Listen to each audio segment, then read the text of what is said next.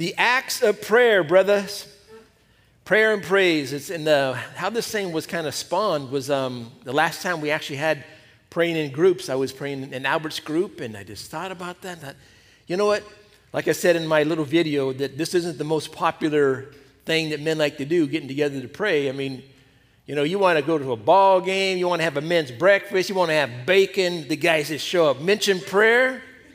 So my hat is off to you guys. I'm blessed to see you here tonight.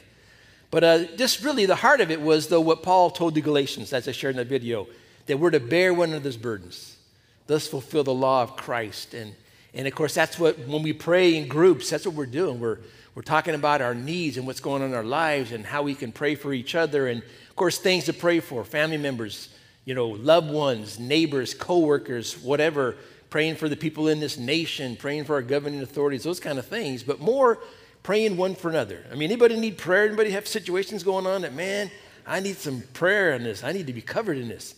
That's what it's all about.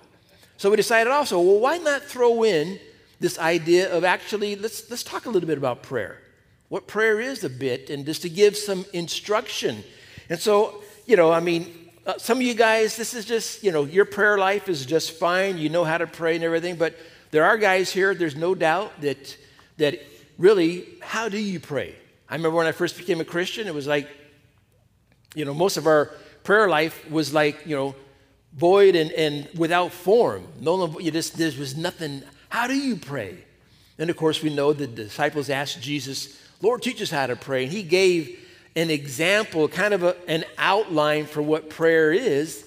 Not that that was to be like, this is the only way you pray, like some people do. It's kind of silly. But in your handout, so let's talk about this real quick here. Pull out the one that says prayer first. Just simply prayer. This is an acrostic that I came up with years ago. And this is kind of, you know, it's no big deal stuff. But really, we talk about prayer. Well, what is prayer? Place all at his feet. And there's a scripture there that backs that up.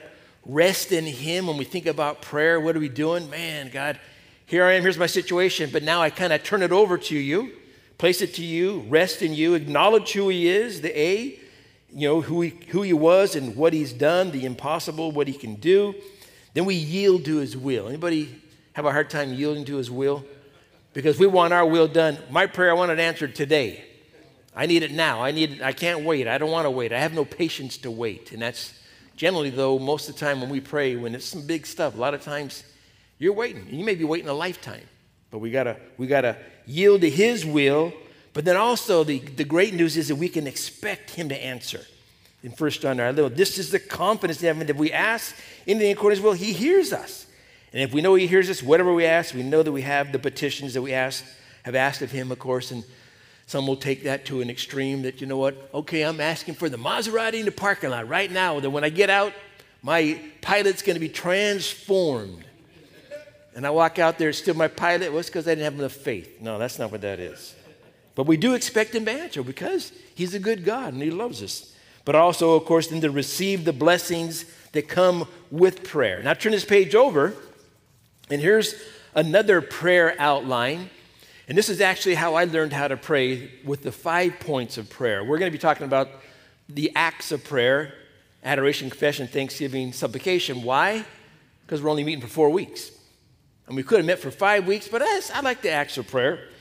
But this is how I learned how to pray, basically, and it was given to me where you have your hand. You got 5 fingers, most of us, right? Unless you're, whatever. But you have your praise, you have your confession, you have your petition, you have your intercession, you have your thanksgiving. I would literally, as I began to learn how to pray, I would do that with my hand. Okay, boom, this finger would go out. Praise, okay, I'm done praising. Okay, confession, okay, and then, this whole thing. And here, of course, you got scriptures that back that up and what it means to praise, to pay tribute, to esteem, the confession, the petition, the intercession, praying for others, your petition for yourself, and thanksgiving. And again, guys, these are just tools for us to use because we don't want to turn it into I had my prayer. I did my Our Father who art in heaven, hallowed be thy name, thy kingdom come. I'm done. No, that's useless. But it's a way to help us. And I was talking to leadership. Here's a good analogy, all right? You can go to Costco and get yourself a hot dog, and I always talk about Costco hot dogs because they're just so stinking good. It's just crazy. Crazy. Let me get this. Sorry about that. Huh? Oh, I'm not going to Costco no more. But anyhow, even at the baptism, first I started with a hot dog. Then I had a hot link. Then I made my way to the tacos. But you can have hot dog Costco prayer, or you can have ribeye prayer. Now, ribeye, you throw on your garlic salt, your pepper, maybe some garlic butter, whatever, all that kind of stuff. And I mean, you know what I'm talking about, the difference there. Now, oftentimes we have the hot dog prayer where it's good. I mean, it tastes good, but there's no substance. It's just, there's nothing. But as you know, I've talked about ribeyes because I love ribeyes. But when you have a ribeye and you walk away from the table after having a ribeye, you know you've had a steak. And it's just like, man, the same thing. We can have prayer, we can have hot dogs, or we can have prayer and we can have ribeye. And these tools, our prayer is that would help you to have ribeye style prayer. Get it? Get it? So that's kind of the idea behind this whole thing. Now turn to the how do I pray one. Pull that one out. And this is the Acts of Prayer model as well. And of course, this one here, it goes through the adoration, confession, on the back, thanksgiving, supplication.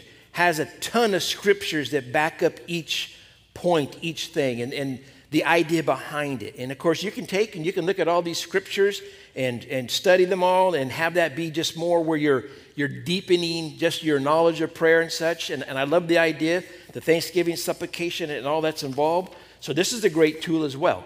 So you're really interested and you want to look up all them scriptures, that would be great. That would be an awesome thing. That's not a requirement. You're not being asked to do homework at all. But then again, another tool. But now go to the Acts of Prayer, the last page you have there. It's back to back. And this one here I want to focus on a little bit more. And I like this idea here. He talks about here, says, I'm just going to read it. It says, how do you get to know someone? When it comes down to it, it's simple. You talk to the person and spend time with them. Your relationship with God is no different. If you want to get to know God, what he loves, what his desires, his passions are, you need to spend time with him, and prayer is one of those ways we can do that. Of course, we pray, and of course, in prayer is where we talk to God, and then in reading God's word is where he talks to us. And this is like, of course, the meat of our devotion time. This is it, because I'm talking to God in prayer, but if I'm doing all the talking, is there something wrong with that? Yes. I'm not listening. So then I have to read. I have to read so I hear. So there's this complete communication cycle. I can't have one without the other. I need to have both to have this thing going all the way around. And so these tools that I've given to you, man, again, use them, guys. And like I said, the main emphasis here isn't so much that we're going to sit here and teach theologically on prayer. I'm going to share a little bit out of a psalm, but it's more that we have come together and we have come to pray with one another, and I'm really encouraged to see the turnout here, guys, because I'm blessed. I'm blessed. So turn with me now to Psalm 111. Not 119, Psalm 111. And we're just going to pop through this real quick and then get you guys praying. But tonight, adoration. Now, interesting enough, you might know this, but the word adoration is not even in the Bible. Isn't that interesting? You think it would be, but it's not. Adoration, though, is just another word for praise. Of course, we know praise is in the Bible.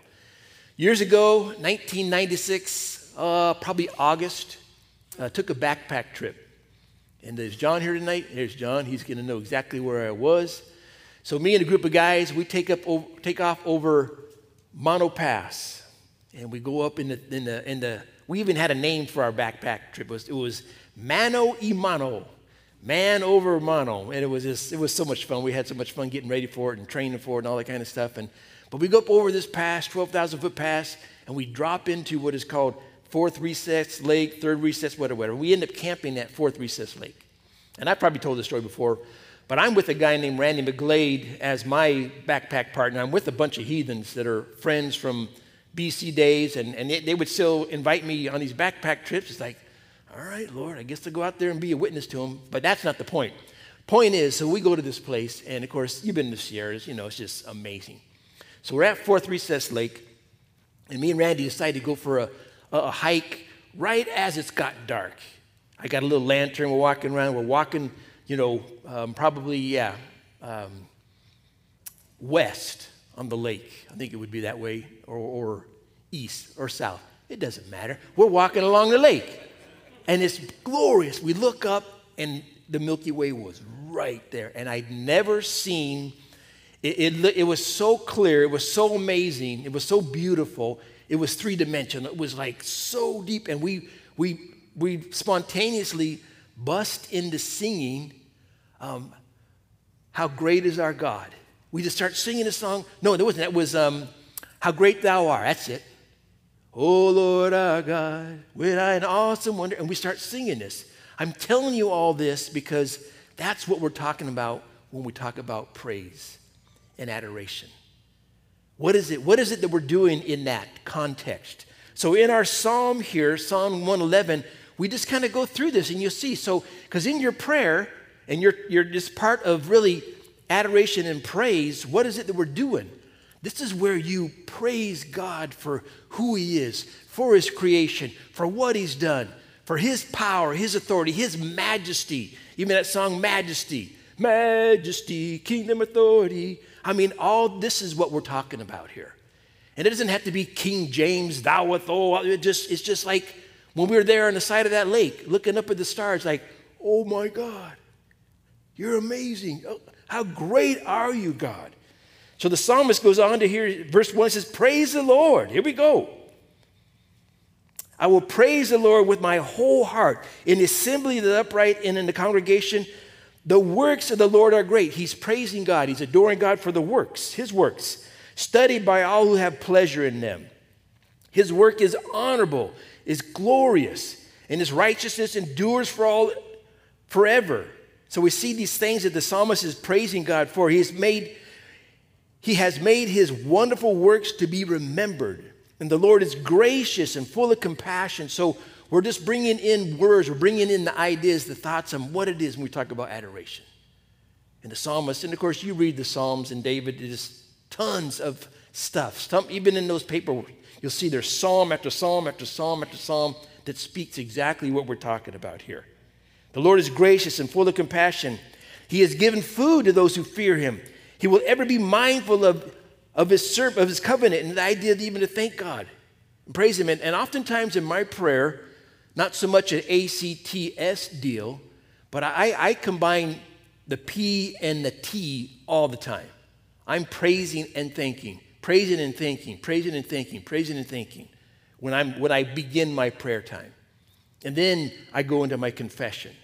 So it's not so much you have to follow this ACTS. It's a good tool, but as the Lord leads you, because really when you're praising God, when you're gosh, look at that, then you thank him for giving you that opportunity. Thank you, Lord, for bringing us up to the fourth recess lake to see this.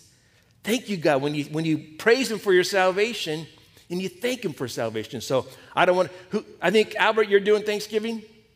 Albert's going to be teaching on Thanksgiving. I don't want to steal all his thunder. But anyhow, that's kind of how it works for me. But he goes on to say, he will ever be mindful of his covenant. You think about that. The psalmist speaking of the covenant God had with the children of Israel back then, but we have the same covenant with Christ ourselves. That covenant that could not be broken then cannot be broken now that we have in Christ. Praise God for his salvation.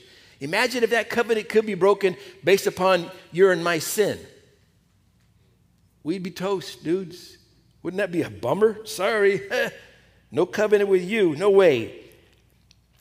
So we see these things here. He's ever mindful. He has declared to his people the power of his works in giving them the heritage of the nations. 7, the works of his hands are truth and justice. All his precepts are true and sure. They stand fast forever and ever and are done in truth and uprightness. He has sent redemption to his people. Can I get an amen for that?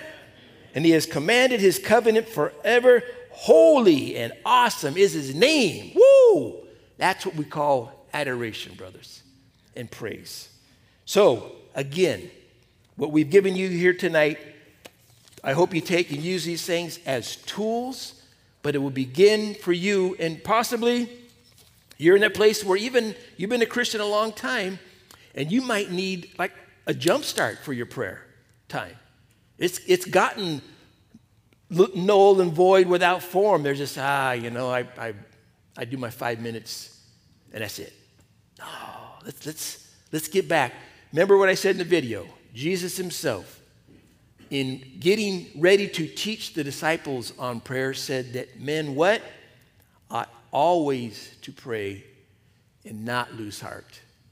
And then, of course, Paul taking that teaching and illustration from Jesus and teaching Timothy in the instruction in his discipleship of Timothy, as Timothy was teaching and training, what did he say to Timothy? I want men everywhere praying and lifting up holy hands without wrath and dissension. So it's the men who have been called to pray. And of course, we use that both ways. It's not just men who've been called to pray. But, guys, sad thing to say is that if this was a woman's prayer time, it would probably be double the size. And that can't be. We're the leaders. We're the men. We're the guys that got to set the example. That's what we've been called to do. So, brothers, I'm preaching to the choir because you're here. So, your brothers that didn't show up, talk to them, man. Get them on out here. So, basically, that's it. So, I hope that as we've talked about adoration, you got a little bit better idea. And as you start working on your own prayer time, whatever, again, use it as a tool. It's not meant to be, this is the only way to pray. No. The point is, you want to pray like a hot dog or you want to pray like a ribeye? And I hope it's like a ribeye. Amen?